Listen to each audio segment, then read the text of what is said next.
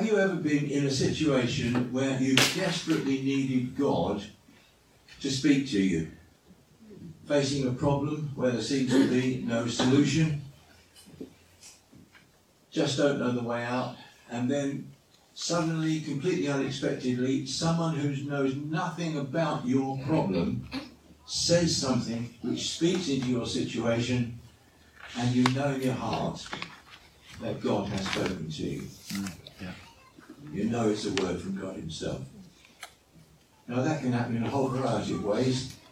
It can happen through preaching. It could happen through what I say to you this morning. It can happen while someone's leading a meeting. Or it can happen through what we often refer to as the gift of prophecy, and actually more often we refer to it as having a word. So I want to share something about that with you this morning, because in our meetings we often have people who share what they believe God is saying, and it's important that we should understand what the Bible has to say about it. So on your sheet you have got a reading which is headed John 11, which is a mistake, because if you know your Bible, John 11 is about the raising of Lazarus, which may be left over from last week, I don't remember. It should say Acts 21. Okay, so the reading on your sheet is Acts 21. I'm not going to read it now, but just so that you know, it's Acts 21, 1 to whatever, 14 or something like that. The verse numbers on the sheet are correct. It's just the heading there, John 11, is completely wrong. All right. Now, Acts 21 has got some interesting examples of how this prophetic gift, this speaking on behalf of God, is used. Paul's on his way back to Jerusalem at the end of his third missionary journey, and in verses 9 to 14 we're told what happened at Caesarea. And that's the section we're going to be concentrating on this morning. Paul and his companions had stayed with Philip the evangelist for several days, and we're told that Philip had 4 unmarried daughters who prophesied. And that really is my text this morning. And at the end of the message I've got 7 points on that one verse. So you can start thinking, what is the man going to say on that? All right, well, we'll get to it at the end, but before we get to that, the major event in this chapter, or in this section of the chapter, is the arrival of the prophet Agabus, who's come down from Judea, and he prophesies over Paul. And we're going to look at that in a minute, because the reading tells you about it. But before we do, I want to very quickly go over 3 things. What the Bible in general teaches about prophecy. Hey, that's about 25 different Bible studies in itself, but we'll do it in 5 minutes. All right. Then we'll narrow down to prophecy in Acts chapter 21. So we start with the whole Bible, we narrow down to Acts 21, and then we narrow down to verse 9, Philip's 4 daughters who prophesied. Okay, so you can see where we're going. Firstly then, very quickly, and for many of you this is just a reminder, that if you're new to all this, and I remember I was new to this as a young Baptist. Eileen and I, we both went into a Pentecostal church because we were seeking the baptism in the Holy Spirit. We wanted the power that the Holy Spirit could give us to help us serve Jesus. We'd never been in this church before. Nobody there knew us. We walked into the prayer meeting because we checked out when it was from their church notice board. And nobody knew us. And actually I was a bit nervous because I thought they might speak in tongues. And I was worried about that because I never heard speaking sounds spooky to me. But of course today we are quite happy about that idea. And in the middle of the prayer time, just like the little prayer time we had, there was a message in tongues and an interpretation and then a prophecy and so on. And the gist of it was this: you've come into this church seeking to be filled with the Spirit of your God. Wow, that's us. And just the whole thing, we knew it was us. God's talking to us. God's talking to us. And so we continued to go to their meetings and got baptised in the Holy Spirit. And well, that was back in 1959. So that's, I'm going to resist saying the rest they say is history. but then I've just said it. All right. So, many of us are quite familiar with what goes on and what the Bible teaches about prophecy. But just very, very quickly. Firstly, what does it mean to prophesy? Well, it comes from a word which means to speak on behalf of someone else. And if you look in Exodus 7, the first 5 verses, you see God says to Moses, because Moses has complained that he's no good at talking, and God says, I will tell you what to say, I'll give you the words, you will tell Aaron what to say, Aaron your brother, and he will speak on your behalf. You will be like God to Pharaoh, and he will be your prophet. He will speak on your behalf. You get the idea? So to prophesy simply means to speak on behalf of someone else. And in particular, of course, in the context of Scripture, to speak on behalf of God. So in a sense, whenever you speak on behalf of God, in any context, there's a sense in which it's prophecy. Not necessarily the gift of prophecy, or being a prophet, but it's a kind of prophecy.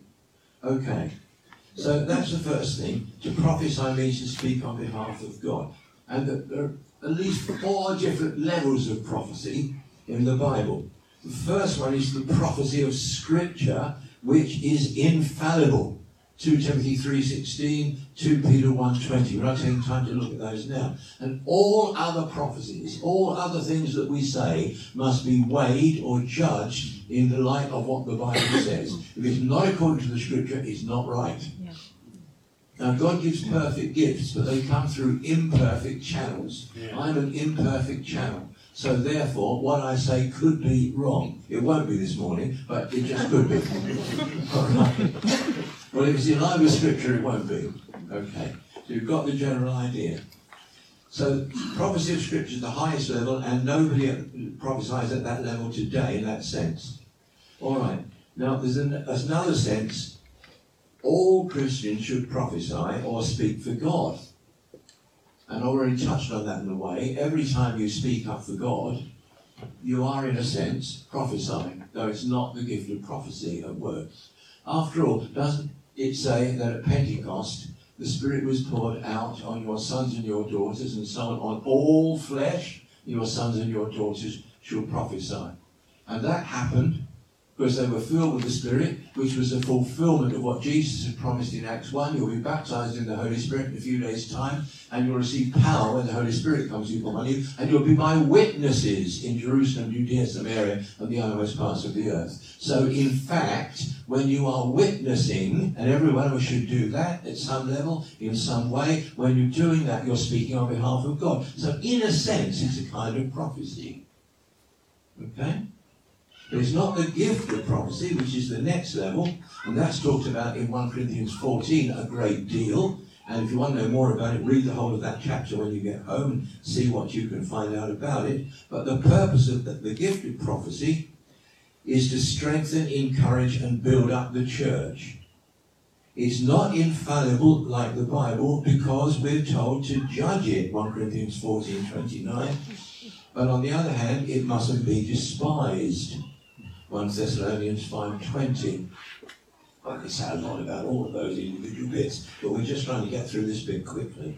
And then fourthly, there's the ministry of a prophet, which we read about in Ephesians 4:11, for example. God gave apostles, prophets, evangelists, pastors, and teachers to the church to equip the saints for works of service. So that's what's often called the ministry gift of prophet, and that's what's happening in the story in Acts 21 when Agabus prophesies over Paul.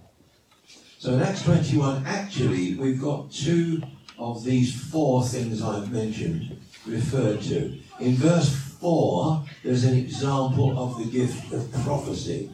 It doesn't mention the word prophecy, but this is clearly what it was. We sought out the disciples there and stayed with them 7 days. Through the Spirit, they urged Paul not to go on to Jerusalem. Through the Spirit is Luke wrote Acts. Luke's shorthand way of saying through the gifts of the Spirit, they urged Paul not to go to Jerusalem. So that's the gift of prophecy at work there. And then 21 verses 10 to 14, which you're going to read in just a moment, are an example of the ministry of a prophet. So, what can we learn now? We look very, very quickly at what does the Bible teach about prophecy. What can we learn about prophecy from Acts chapter 21? Well, let's read it, and you've got it there on the sheet. I'm reading verses 10 to 14.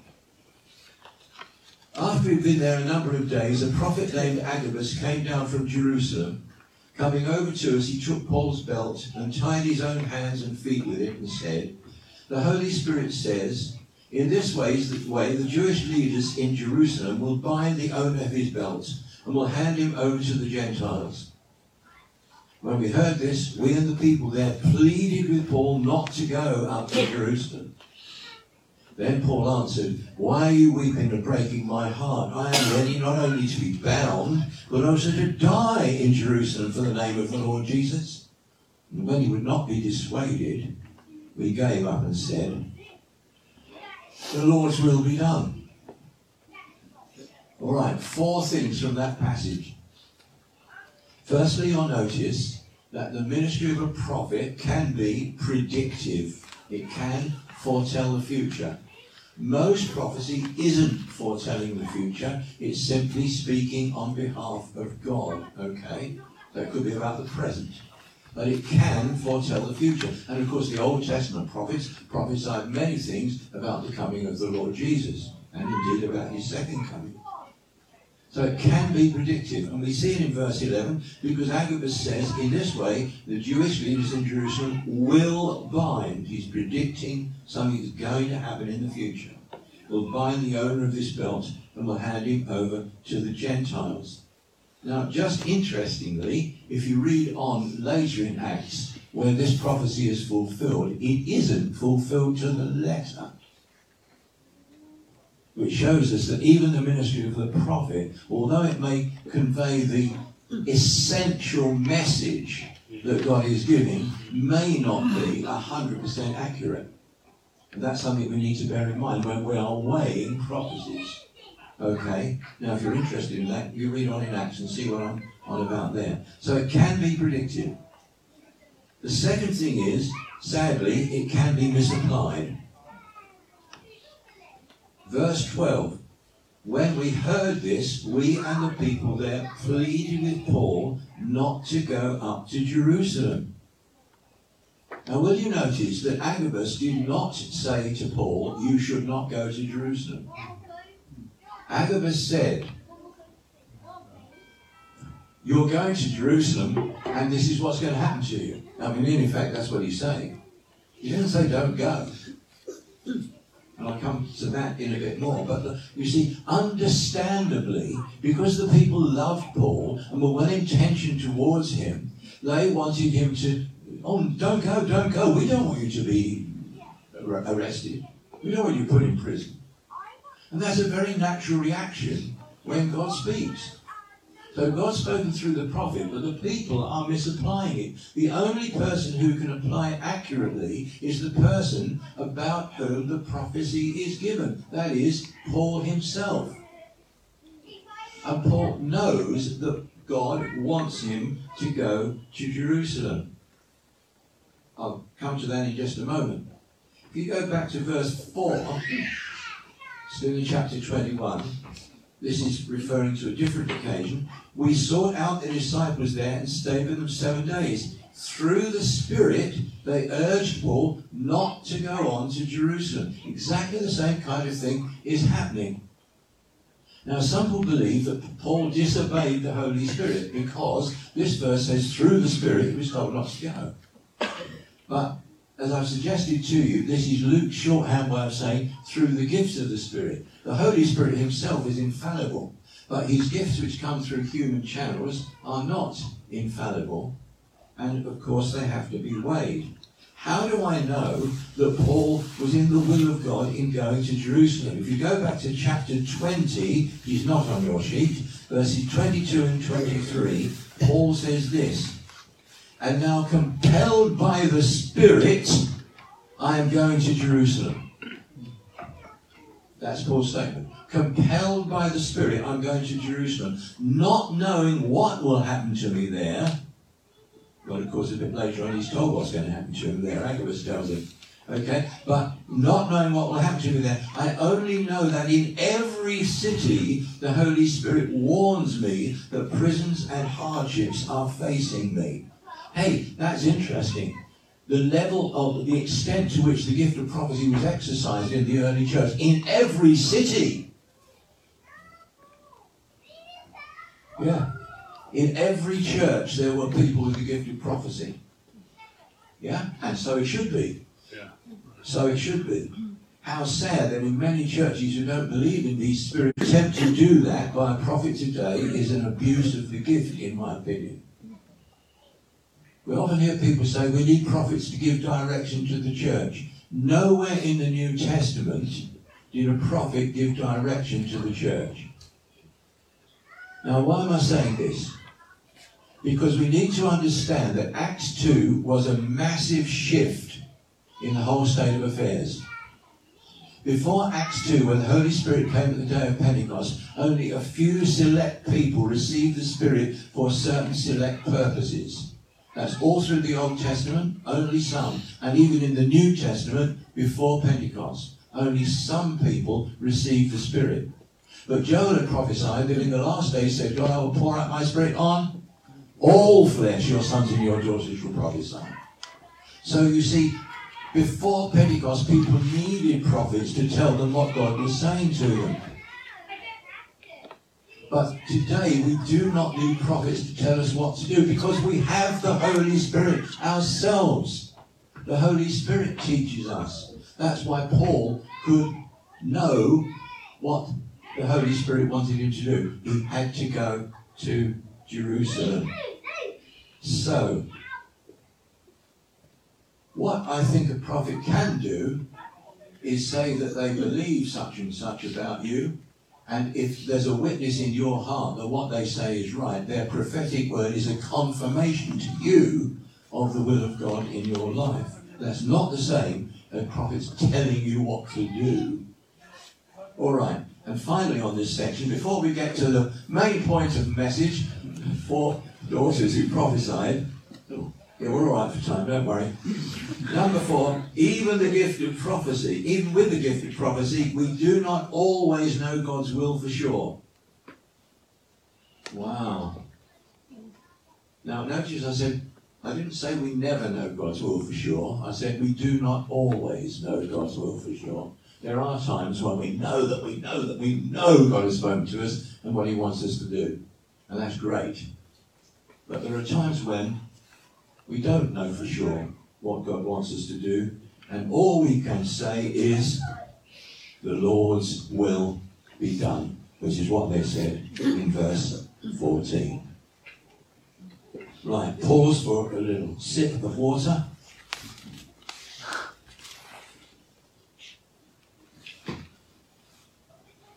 Philip's 4 unmarried daughters.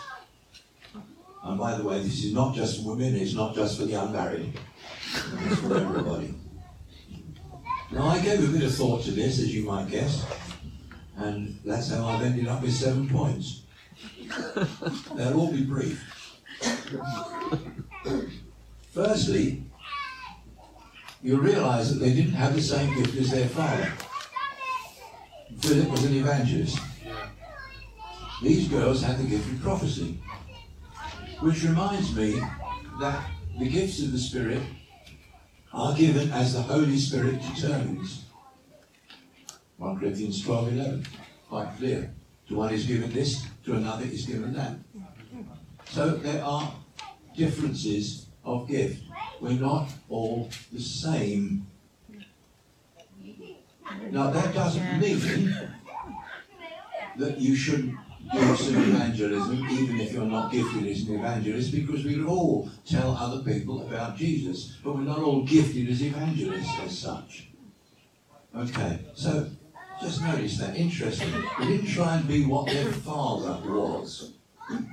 They had a different gift from the Holy Spirit. On the other hand, almost seems to contradict what we've just said. Point 2, they all prophesied. So they all had the same gift as each other. Well, you see, the Holy Spirit is sovereign. He can do what he likes. If he wants 4 girls to prophesy, then fine, then so be it. If he wants the dad to be an evangelist, fine, that's great. God knows what he's doing. So I just like the idea of all there's kind of no restriction on this. Now, obviously, the Holy Spirit gives as he determines, but 1 Corinthians 14:39, Paul says to the whole Corinthian church, be eager to prophesy. So maybe you're not all going to get the gift of prophecy, but you should at least want to, because you want to edify, build up, encourage other people in the church. And at some level you can anyway. It may not be the gift of prophecy, but you can get something from the Holy Spirit which blesses somebody and helps them and encourages them. Every time you pass on a word of scripture which is a blessing to someone, well, actually you're passing on the more sure word of prophecy, which is the word of God. Not necessarily the gift of prophecy at work. So they all prophesy. The third point is, and you wouldn't get this immediately from the text. Now, I think some versions say he had 4 daughters who had the gift of prophecy, which isn't literally what it says, but it is exactly what it means. The third point is they did so regularly. And I'm going to give you a Greek word which you'll immediately forget. It's prophetuusai. So you've forgotten it already. All right. This is a bit technical.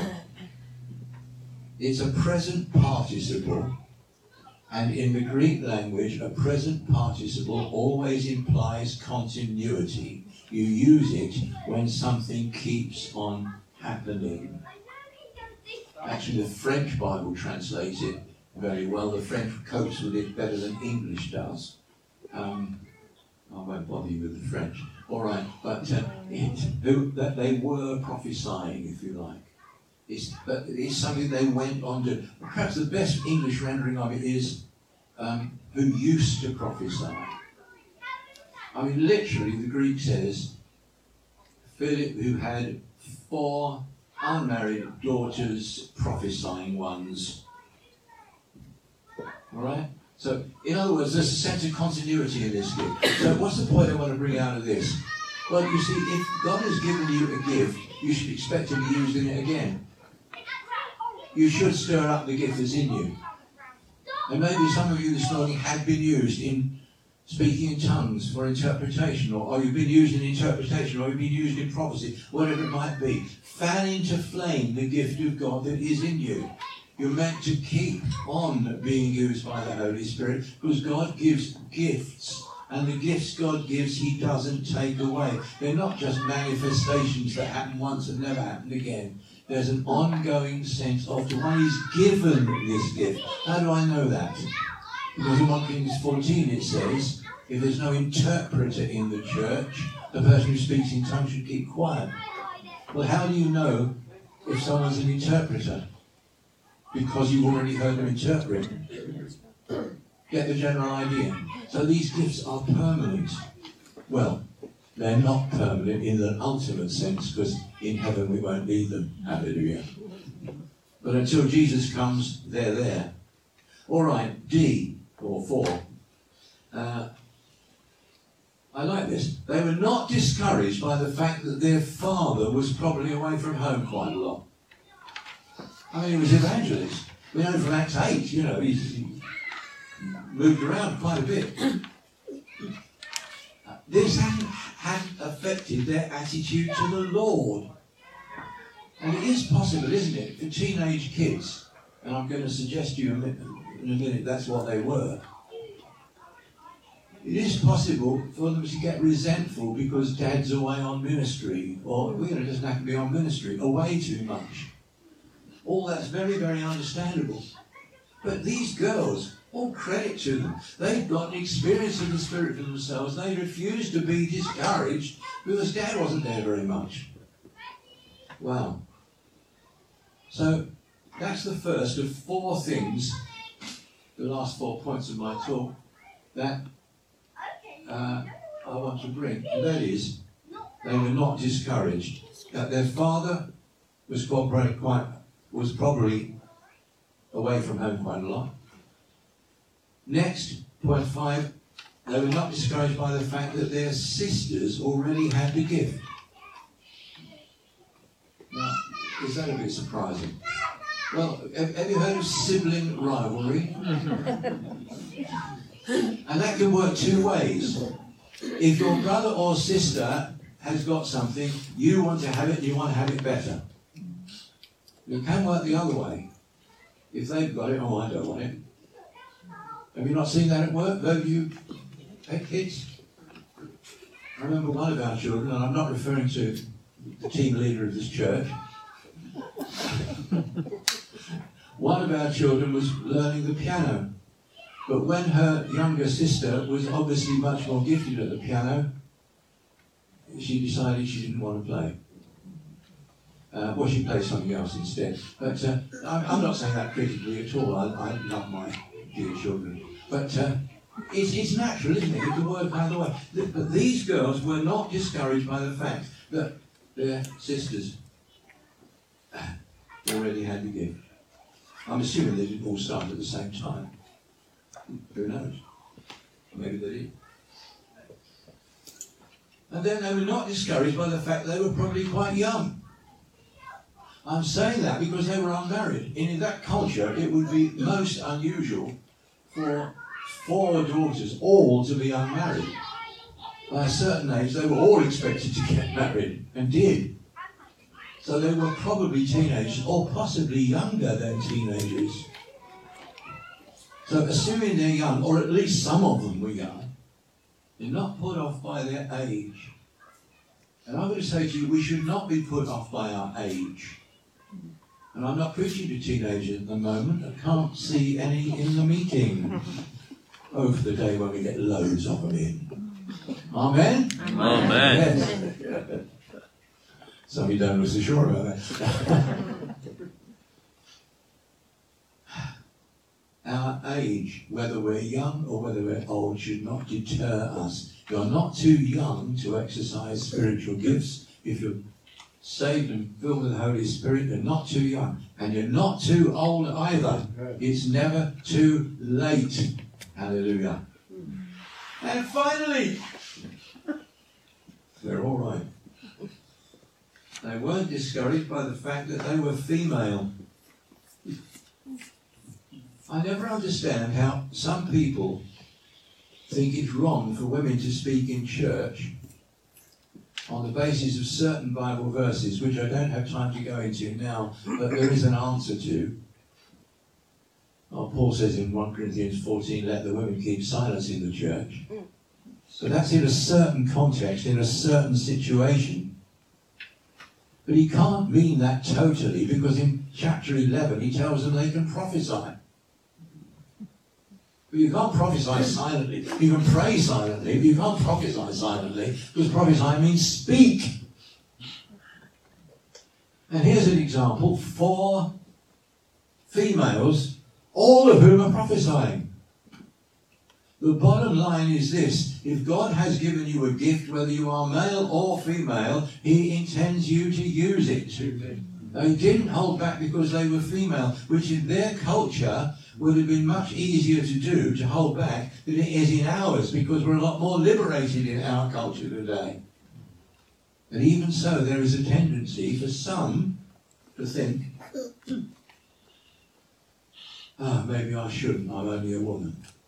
God forgive you if you ever think that. Acts 2 verses 17 and 18. I will pour out my spirit on my sons and my daughters, your servants and your handmaidens, the old King James says. And they shall prophesy. Hallelujah. So do not be discouraged from exercising, for speaking on behalf of God. So I finish with a question. Is anything discouraging you from speaking on behalf of God in any particular context? What might be holding you back? You probably won't be a prophet like Agabus, though we could have someone in a church like this. There's someone with that ministry. But it won't be for all of us. Paul says, are all prophets? No. And you might not have the gift of prophecy, like Philip's daughters, or some of you I know have. You will never be infallible like the words of Scripture. But what can you do? You can ask the Holy Spirit to give you words that will encourage others in the context of the church. And you can tell people who don't yet know the Lord Jesus your experience of him. And that's all you're required to do.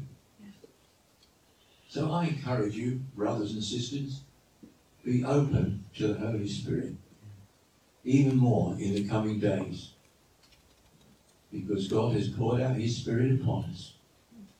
It's his will that we'll be witnesses to Jesus to the ends of the earth, and that includes Brixham. And it's his will that we should prophesy and encourage one another with that wonderful gift. So, in the words of the apostle, be eager to prophesy.